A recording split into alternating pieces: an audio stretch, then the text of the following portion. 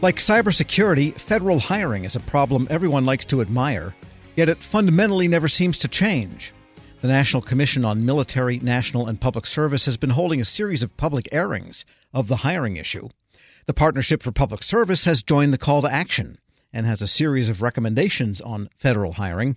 Joining me with highlights, the Partnership's Director for Federal Workforce Programs, Margot Conrad. And Margot, this is, I think, an abiding issue for the Commission, for every agency, and for the Partnership. What are some of the hiring issues right now? Thanks, Tom. So you're right. I mean, the hiring challenges that our federal civil service are facing are really significant, and that is why we are very pleased that the Commission has made it a priority to really look at what can be done to try to fix the hiring process. At a hearing last week, there was so much attention and really thoughtful questions from the Commission members, and we covered a whole host of different topics. I think From a top-line perspective, I think one of the key fundamental ways to try to address hiring in government is to really have leadership ownership. I mean, we need to make sure that fundamentally leaders, both career and political, in the workforce are owning talent and seeing it as their responsibility to help recruit and attract the next generation of talent to government, to make sure that we have strong leaders.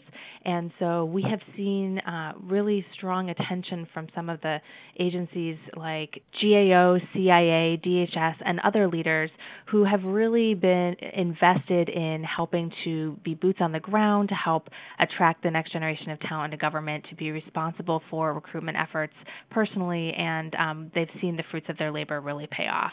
But what about some of the particular hiring practices? Outside of leadership endorsement, what can they do differently? The Partnership has strongly advocated for better use of internship programs as a way to really see talent perform on the job and to determine whether these individuals will be a good fit for the organization long term.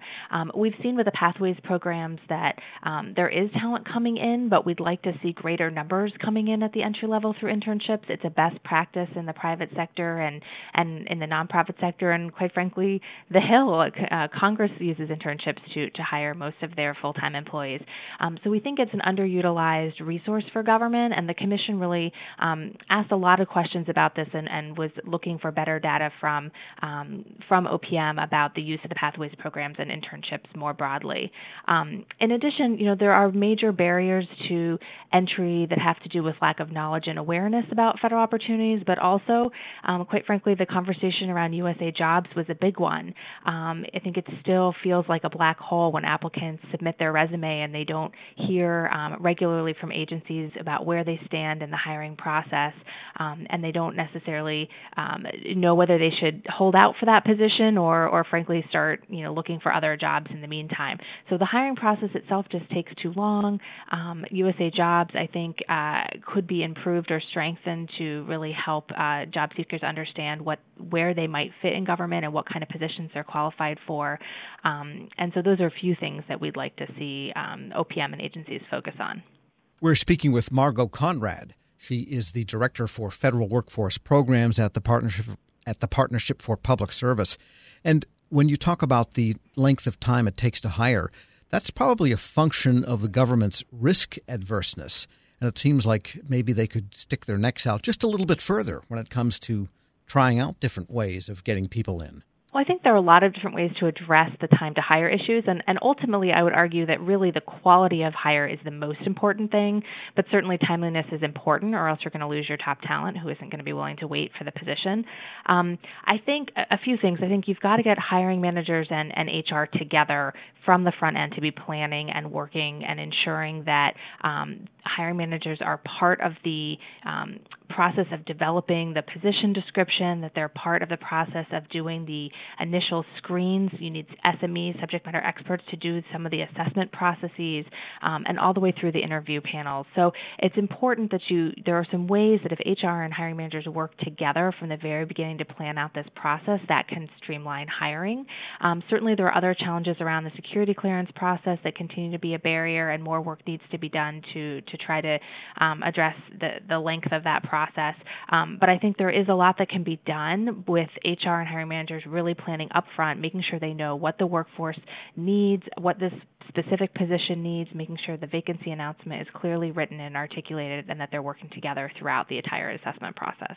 And another idea that the partnership mentions is the public-private talent exchange idea. I've always thought that's a great idea. A lot of people would say, I'll help out the government for a year or two. I just don't want to spend the rest of my career there, and I don't want to close the door on where I'm coming from if I were to do that. How can that happen more frequently? There have to be more opportunities for the flow of talent between sectors, especially because we know the generation coming into government now isn't necessarily looking for a career for life. They're looking for, challenging and meaningful opportunities, and then perhaps move on after a couple of years.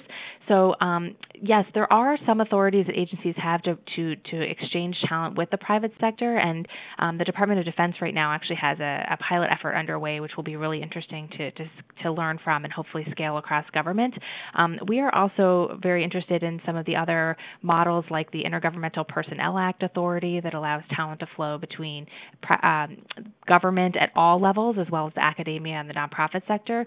So there are a lot of opportunities here. And to address one of your earlier questions about streamlining hiring, the other thing is agencies have a lot of hiring authorities at their disposal, including some direct hire authorities that they can use. And so I would really encourage agencies to be taking a hard look at what authorities they're using to bring in the type of talent that they need and being strategic, and then really evaluating the process on the back end to see how it worked. Yeah, I think there's like 100 different authorities or some crazy number like that, and most people rely on the 2 or 3 they're familiar with. It seems like OPM or somewhere could promulgate training on here are the authorities you've got.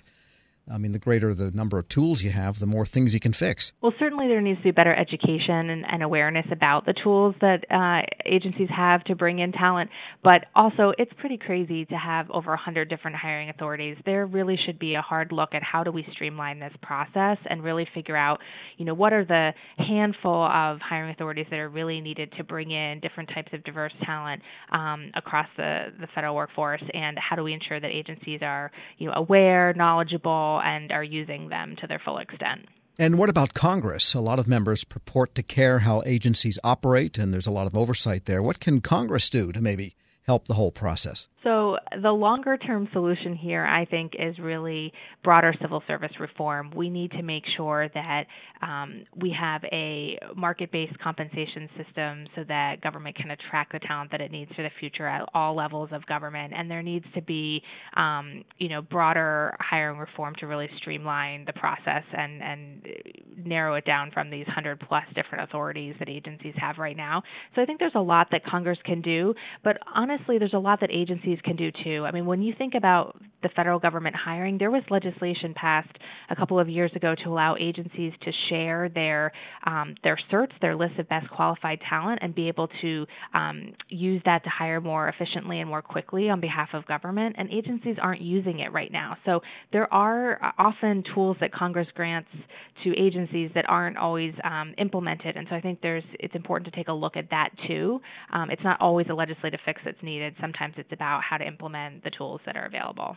And a final thought may be that it's the program managers, the people that operate the different pieces of government, have to step up to this and not just leave it to HR and human capital people. Correct. And I talked a little bit earlier about how important the HR and hiring manager collaboration is. I mean, truly, the hiring managers are the ones who know these positions the best. They know what type of skills and capabilities they need in their future workforce. And so it's important for them to take a hard look and really think, when somebody leaves, what is it that I really need in that position, and to make sure that they're working with HR to craft the position description in a way that will actually allow them to bring that type of talent to the organization. Margot Conrad is Director for Federal Workforce Programs at the Partnership for Public Service. As always, thanks so much. Thank you. We'll post this interview at federalnewsnetwork.com. Hear the Federal Drive on demand and on your device at Apple Podcasts or Podcast One.